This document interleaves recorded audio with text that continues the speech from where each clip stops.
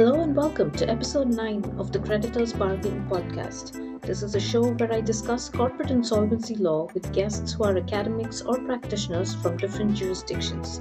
I'm your host, Akshaya Kamalnath, a senior lecturer at the Australian National University College of Law. So in today's episode, I talked to Ilya Kokorin, who is a PhD candidate and a teaching and research staff member at Leiden University. We talk about his article, Promotion of Group Restructuring and Cross-Entity Liability Arrangements, which was published in the Journal of Corporate Law Studies. You can find a link to the article in the show notes. I've also added links to related articles by Ilya in the show notes, which you can also refer to.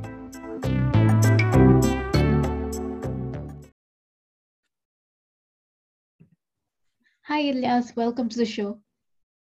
Hi, actually, happy to be here. So I really enjoyed reading your paper, and I think it's an important thing that we come across is even outside of insolvency. While teaching corporate law, I've seen cases where there's cross-entity liability arrangements. So it's really interesting to see that your paper deals with this and its implications in the insolvency space. So can you maybe introduce what these cross-entity liability arrangements are and tell us a little bit about why they are used, just to get us started? Sure, and I'm happy to talk about this. And I think this is the subject that has been neglected, well, in my opinion, to some other subjects, such as restructuring. So group restructurings and different tools that groups use to attract financing is very important to take into account when discussing insolvency and restructuring law rules. So there are different arrangements that group entities enter into in the context of financing. So in my paper that was published in the Journal of Corporate Law Studies, I discussed a few of them. We can roughly divide them into intragroup support transactions, so transactions that aim to support attracting or securing better financing terms, such as cross guarantees. So cross guarantees are very typical for group structures where one group entity provides a guarantee for the benefit of another group entity. Another one is co-debtorship, when two companies act as co-debtor in the relationship, which is very similar to a cross guarantee. And of course, we also see situations when one group entity provides a collateral for the benefit of another group entity. So those are support transactions, you can call them. And then there are contractual provisions, or provisions or clauses in contracts which aim at or result in binding the fates of several group entities. So among those are cross defaults and ipso facto clauses, which operate on a group rather than on an individual entity basis. So those are quite distinct from support transactions, and they also pursue or act in a different way. So I would avoid generalizations in terms of why companies enter into cross-entity liability arrangements, because some of them pursue and act differently from others. And of course, the cases that, how I came up with this topic, I saw that in many large international cases concerning multinational enterprise group, we see that those different transactions are typically used, and they cause quite some problems for courts to resolve and to secure the achievement of insolvency law goals, such as the preservation of the going concern value or protection of legitimate expectations. But we also see that some of these transactions embody the principle of freedom of contract. So how do you don't want necessarily to breach the freedom of contract. So you have to kind of sort of balance different interests of creditors, debtors, group as a whole. So it is an exciting topic, I believe, to do research and to really dive into, especially in the context of restructuring, because that's where you actually want to protect the going concern value of the whole enterprise, not just of a single company, which may be dependent on other companies. The existence of the company may be fully dependent on the synergies that are existing within the group. But it's a very short kind of an overview of different types of arrangements that I deal in my PhD Yeah. dissertation, but not necessarily in this particular article that I have that we're talking about today. So I just wanted to paint, the broader picture at this point. Perfect. That's a good introduction, I think, to take us to further questions. You've actually, while answering this, mentioned ipso facto clauses, which I'll get to a little later because I think those are interesting. You also did a little shout out for goals of insolvency law, which I've been asking most guests in my podcast about. So I was happy with that. I just wanted to clarify on your second goal. You said protection of legitimate expectations. You mean contracting parties prior to insolvency, you want to protect what their legitimate expectations from the contract. Is that what you mean? Yeah. So whenever a creditor enters into relationship with a debtor, it has certain expectations, right? It has an expectation that the contract will be honored, that, for instance, if there is a guarantee provided by another group entity, that a creditor would be able to enforce a guarantee when, for instance, there is a default on the obligation. So it's a more general principle, which Professor Reinhard Borg explained in his book on principles of cross-border insolvency law. So legitimate expectations are very important for creditors to be able to calculate the risk of entering into transaction with the debtor, right? And the better or the easier it is to calculate the risk, at least the idea is that the better financing terms the creditor can offer to the debtor, right? So when I transact with someone, I want to know what are the risks, and I want to rely on the guarantees or other provisions in the contract that may exist, that they will be honored by the court. So that's what, in my opinion, legitimate expectation. But it's a very tricky one because legitimate expectations are formed by the way law is interpreted by courts. So if courts start to interpret rules differently, then we should assume that legitimate expectations will also change, right? Because they are formed by the totality of rules and their interpretation in a particular legal system or jurisdiction. Yeah. And also going back to what you were saying about how you were giving us examples of these cross default agreements, what happens when someone defaults, etc. So clearly these intercompany arrangements are taking us to or planning for that default or insolvency or cash flow, cash crunch point in time, right? So how does it work, especially in the current emphasis on restructuring and rescue and those sort of mechanisms? How do these arrangements work there in that context? Well, interesting thing about restructuring is, at least if we look at most of the instruments, for instance, one of them, is the European Union Restructuring Directive, which was adopted in 2019 and has already been transposed in a number of member states. So it has many rules which aim to promote restructuring, facilitate restructuring of viable enterprises. But it doesn't really have any rules on enterprise groups. And this is quite interesting and unexpected in view of the fact that many large, but also many medium-sized enterprises exist in the form of groups. And therefore, let's say when you try to restructure debts of a single company, that may not really be helpful if other group members go down. So that, you may end up with a single entity which cannot survive on its own. And therefore, group environment should also be considered in the context of restructuring. And then, of course, then the question is, how do we try to apply the restructuring tools and mechanisms in the context of groups, right? And I've been thinking about it quite a bit. And I think whenever there is a complex situation such as a group, and of course, groups are very different from each other and they have very different structures, financing arrangements, organizational and managerial frameworks that they implement. One size fits all doesn't really work. So we have to see for each of the arrangements that I have mentioned, what would be the best tool to apply in order to, as you mentioned, facilitate the goals of insolvency law, which in most cases are preservation of value, maximization of value of the insolvency states, or equality of creditors, and many other principles that we have to look into. And these goals can only be achieved when we take into account the group interconnectedness and interdependencies. And, those are promoted or created by various cross-entity liability arrangements.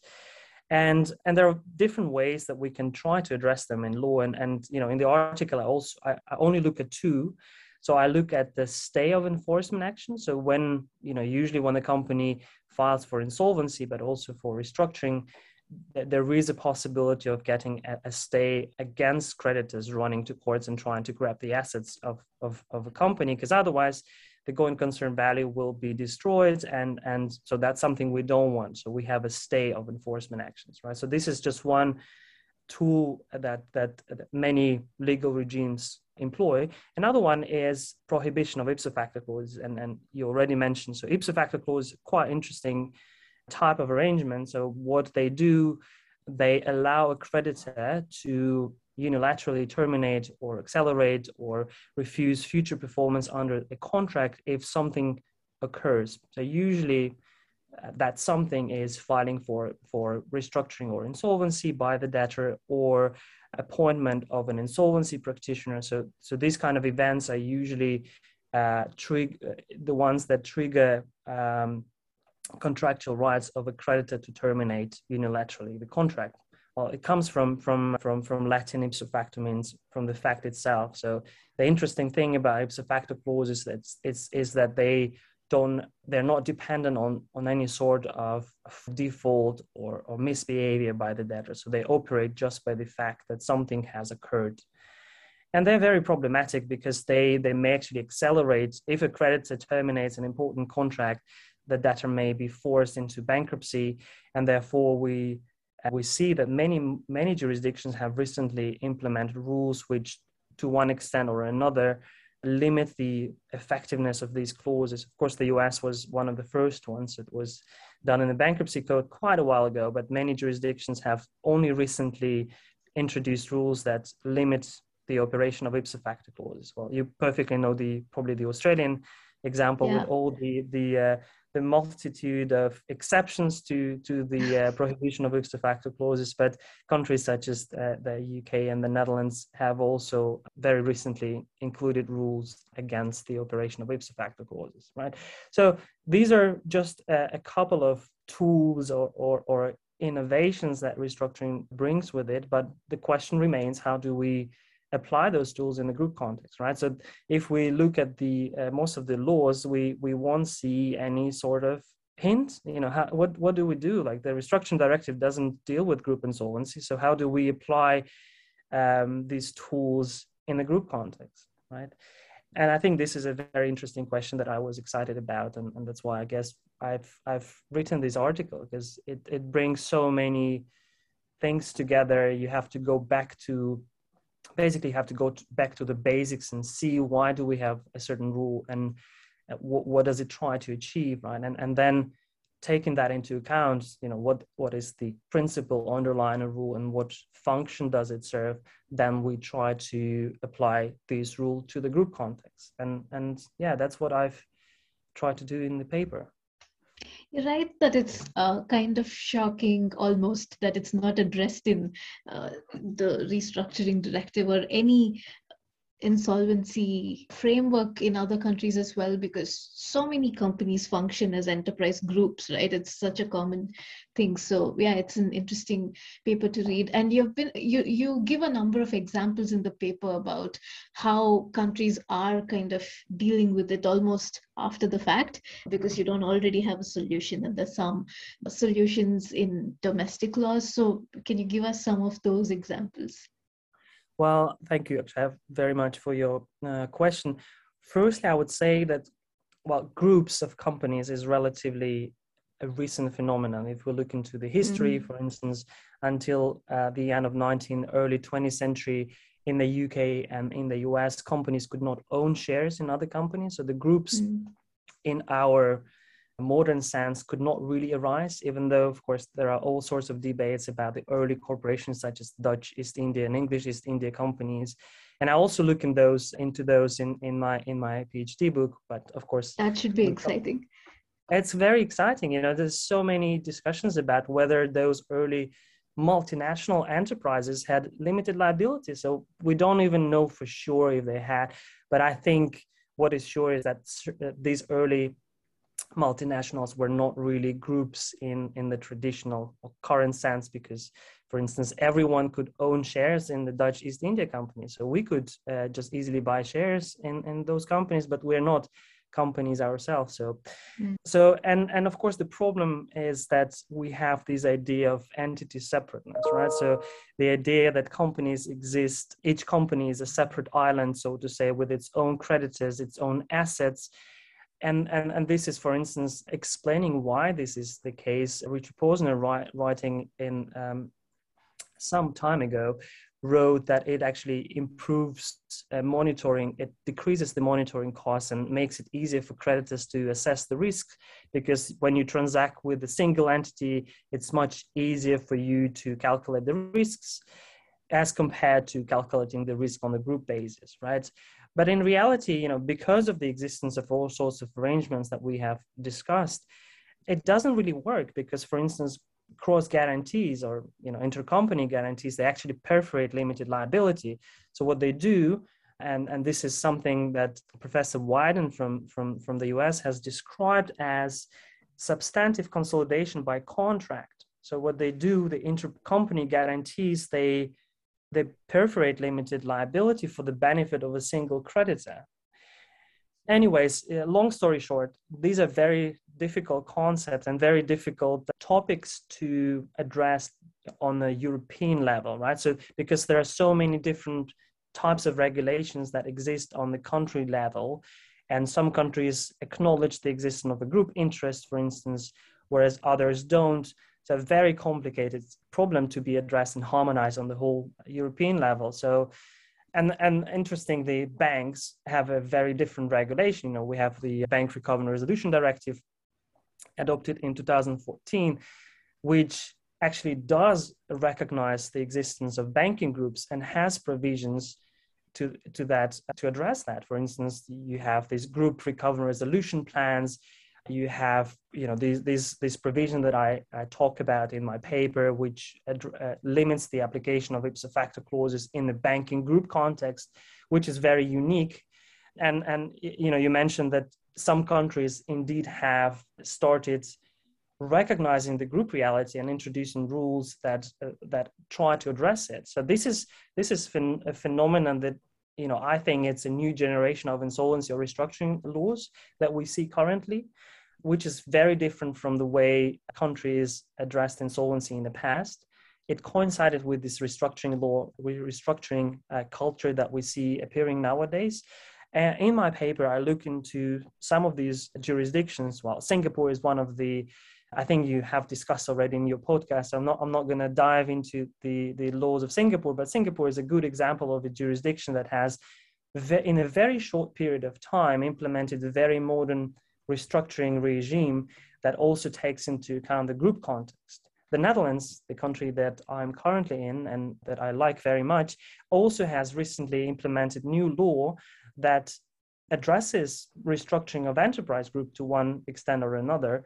And so in my paper that we discussed today, these jurisdictions provide for rules that allow the extension of an enforcement stay for the benefit of group entities. For instance, those that have provided a guarantee or collateral, for the benefit of the debtor. So the court, when imposing a stay, has the power to impose it also for the benefit of group entities that are not themselves in the restructuring procedure, right? Another one is, of course, the very problematic ipso facto clause that we discuss, right? And in the paper, I look into several ways countries try to limit the enforceability of these types of clauses. And I argue that we may interpret these rules to also apply in the group context. And I already mentioned the Bank Recovery and Resolution Directive that does it explicitly. So that's the only instrument that does explicitly address the group situation.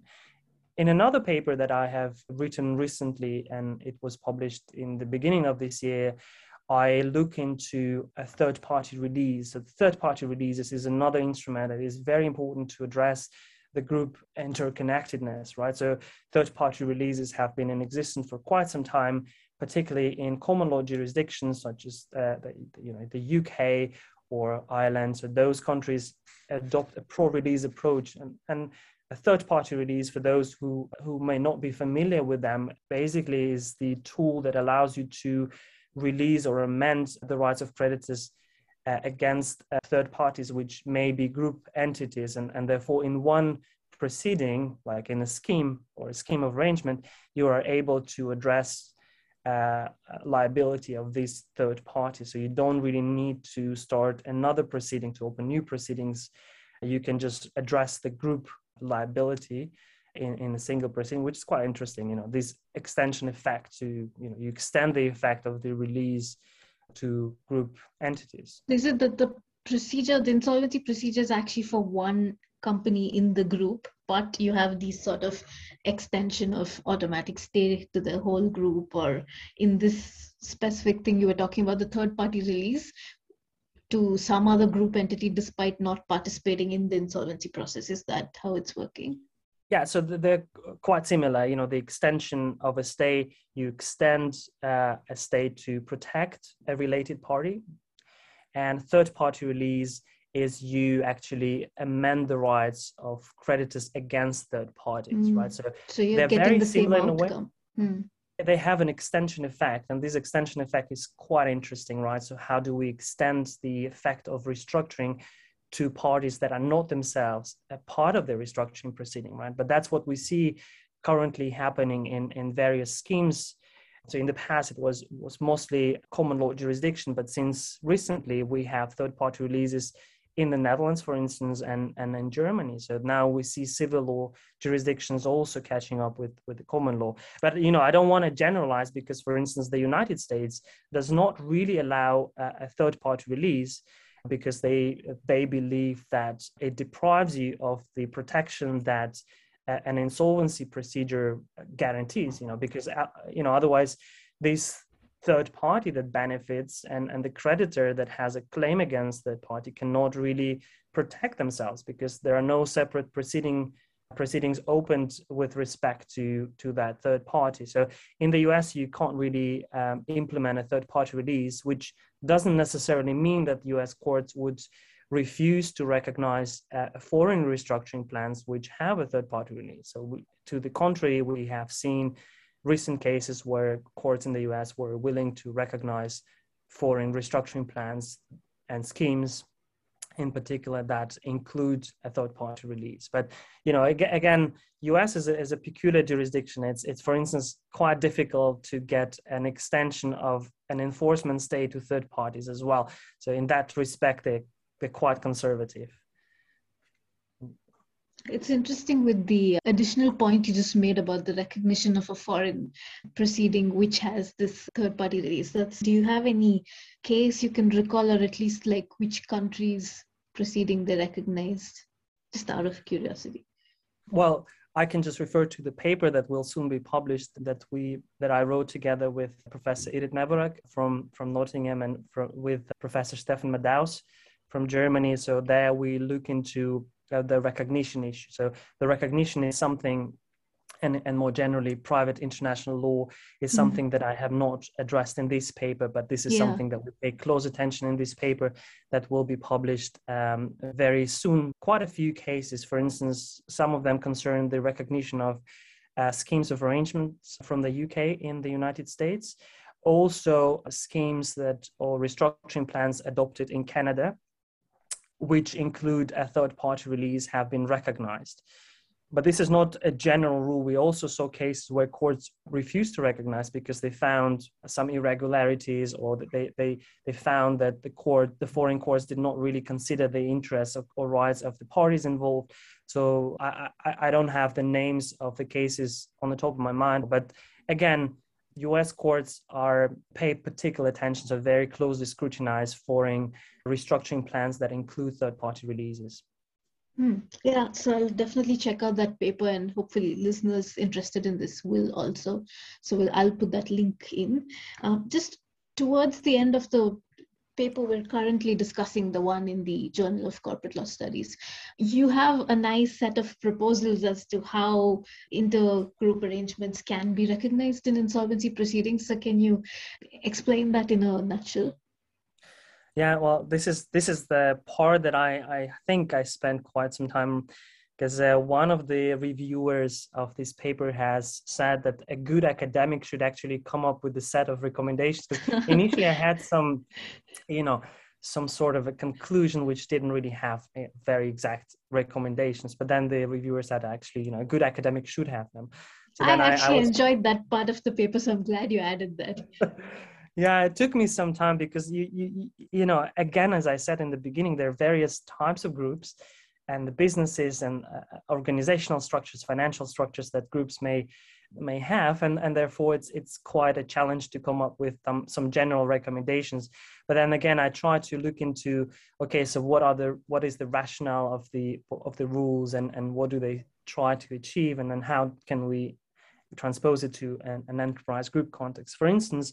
And I give a separate set of recommendations for instance, ipso facto clauses, right? So one of them is that they're only, so the restriction of cross-entity ipso facto clauses are only justified if their application endangers the debtor's financial position, right? And this comes from the fact that ipso facto clauses are limited because of insolvency, right? So ipso facto clauses, if there's no insolvency, there's nothing necessarily wrong with them, because they emanate from freedom of contract, and unless there is a very important societal goal that makes them ineffective, right? So we shouldn't really touch them. And if the debtor is not insolvent, then there is no particular reason to limit the application of ipso facto clauses. So the very sort of a general idea. So why do we restrict them? Well, because we need to protect the going concern value, right? And if it's not in danger, then we might not need to touch them in the first place. The second recommendation is in order to contain the encroachment on freedom of contract and parties' legitimate expectations, something we discussed as well, the unenforceability of cross-entity ipso facto clauses may be limited to specific contracts, or contracts that include more than one group entity, or link more than one group entity to each other. And this is, for instance, the example of the Bank Recovery and Resolution Directive, which limits the application of the ipso facto clauses in two particular contractual arrangements, one that includes or implicates several group entities, the group entities that support each other, or impose obligations which are guaranteed by other group entities. So cross guarantees, intragroup loans would typically be these types of contracts that create this interconnectedness or interdependentness. Another one is contracts which have cross default provisions in them, and then therefore we may end up in a situation when the failure of one entity triggers this domino-like reaction, and so other group entities follow the insolvency of a single. So that's another example. So we may think of what are the situations where we want to limit the enforceability of ipso facto clause. And the third one, I think, is a very general one, but I think is a very important one to keep in mind. The limitation of ipso facto clauses pursues the goal of maintaining and increasing the value of the debtor and its affiliates. But most likely, this would be the case where the business of a group enterprise is in its core valuable and viable. That's the word I was looking for. So if the business is unviable, we may not necessarily need to apply the restructuring law tools, because they seek to preserve the going concern value, right? And if the going concern value is below the liquidation value, we may actually want to liquidate the company as soon as possible so that the value is not lost in our attempts to preserve it, right?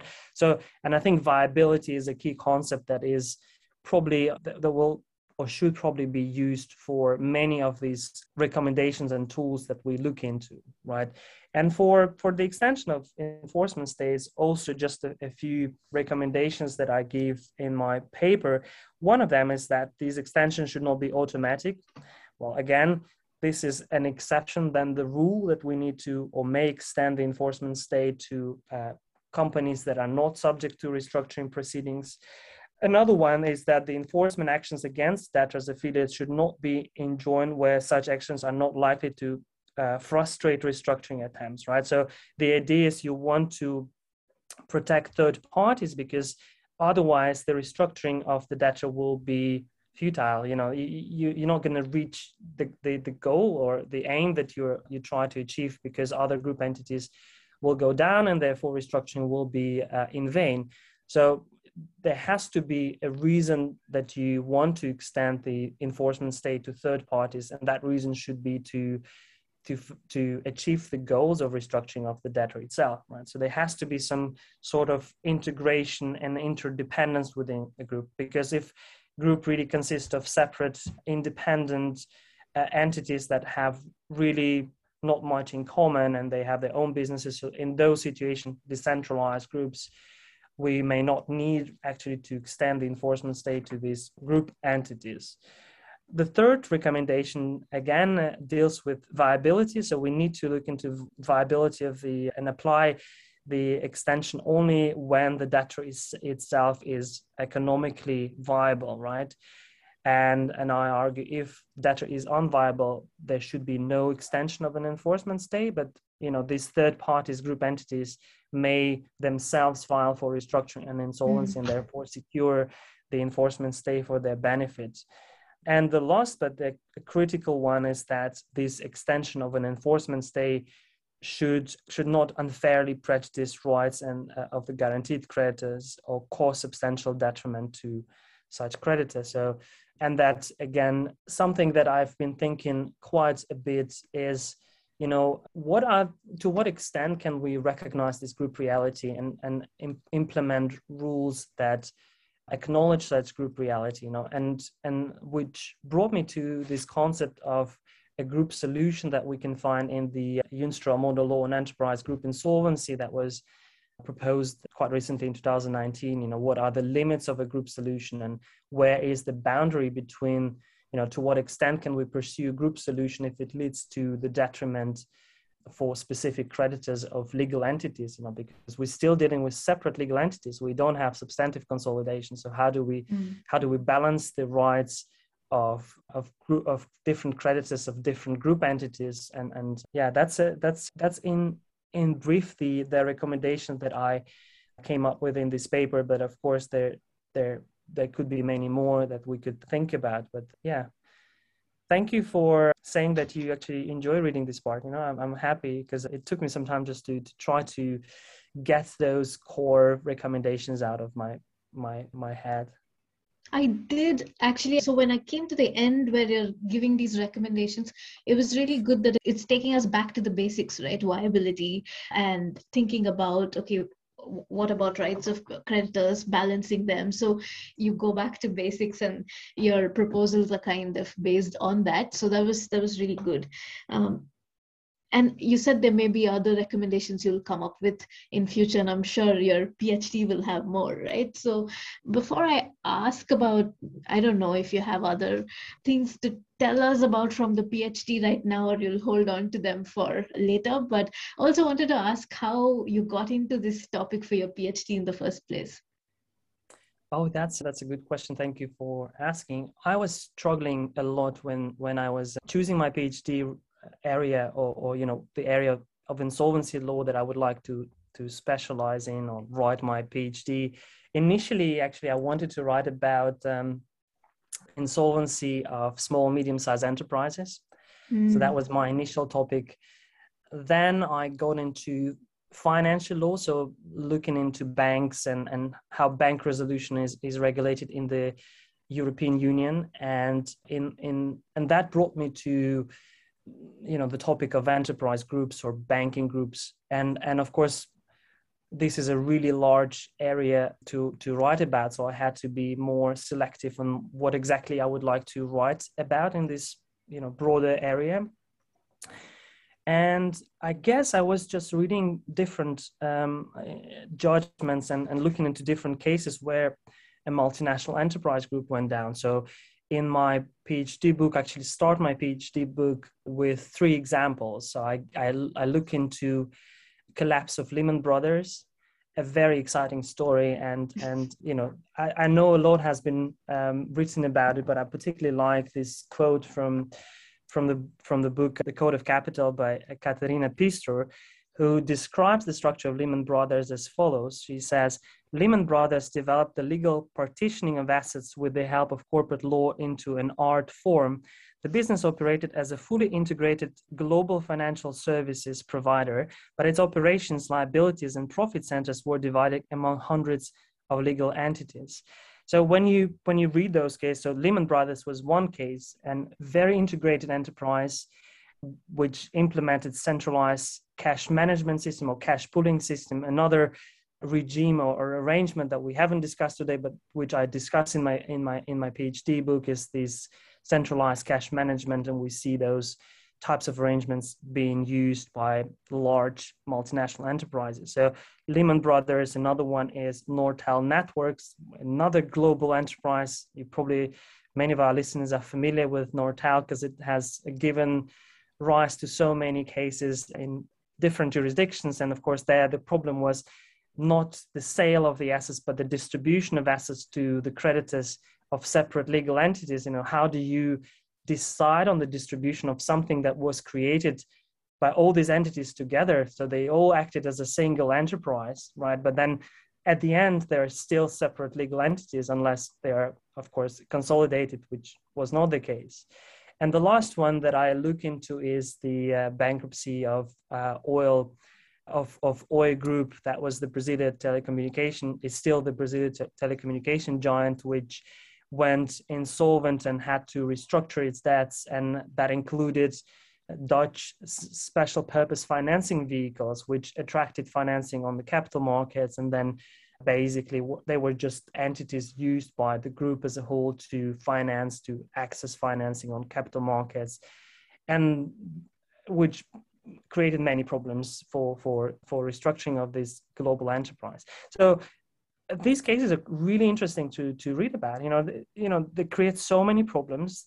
They all have in common the existence of different financial arrangements. So we've discussed cross guarantees, intragroup loans, centralized cash management system. Lehman Brothers, of course, had these cross-entity de facto clauses. So this, I think, was the driving force, just out of curiosity, and of course, because of their so many problems that they bring about, which are not easy to solve. I think that was the rationale, I guess, for the incentive for me to dive into this, which I have enjoyed ever since I started looking into these cases. And yeah, that's super interesting, the journey of how you got to the topic. But I really thought, as I was reading, I was like, yeah, it's such a good topic, we should be thinking more about this. It's not something you typically, I mean, I don't want to say that it's topic that I'm the only one looking into. Know that there are many interesting papers written about it. Richard Squire, for instance, in the US has written quite extensively on cross guarantees in a very negative way, in a way that they are not good, and we should maybe do something about them. And also, of course, Jay Westbrook wrote this fantastic paper where he describes how problematic these types of group arrangements are, also in part because they're not easily visible for third parties, unlike rights in rem, which are usually registered. So you could actually see whether there is a mortgage, for instance. But when it comes to intragroup guarantees, those are not necessarily registered anywhere. So their validity is not dependent on the registration, which creates a very intricate situation where creditors might not even know about the existence of these sorts of arrangements. And of course, I'm very interested in the phenomena of enterprise groups. It's a very interesting topic to look into and to see how, for instance, limited liability, which was initially created to support individuals, because people like you and I, we could then invest in a company like a Dutch or English East India Company without being afraid that we will have this huge liability, but how does that how is that rationale then transposed to these groups of companies? Because they're quite different from us investing in an enterprise, right? So this is very unclear how the idea of limited liability, which, as I said before, was there to protect individual investors and entrepreneurs, how was that transposed to the group context? And Philip Bloomberg at least says that there's really little understanding why that has happened, and you know, he's yeah, I don't want to, you know, I can continue for some time, but I know we have to probably get to the end of this podcast, otherwise our listeners would be bored and would decide to do their own things, and I would probably do the same. Well, yeah, so yeah, I'm excited to actually read the outcome of your thesis, because you mentioned this is like, I think, bait for anyone who likes history. So you have so much of history on this issue in your thesis, so I'm sure many will be interested in that as well. Thanks so much for talking to me today about this.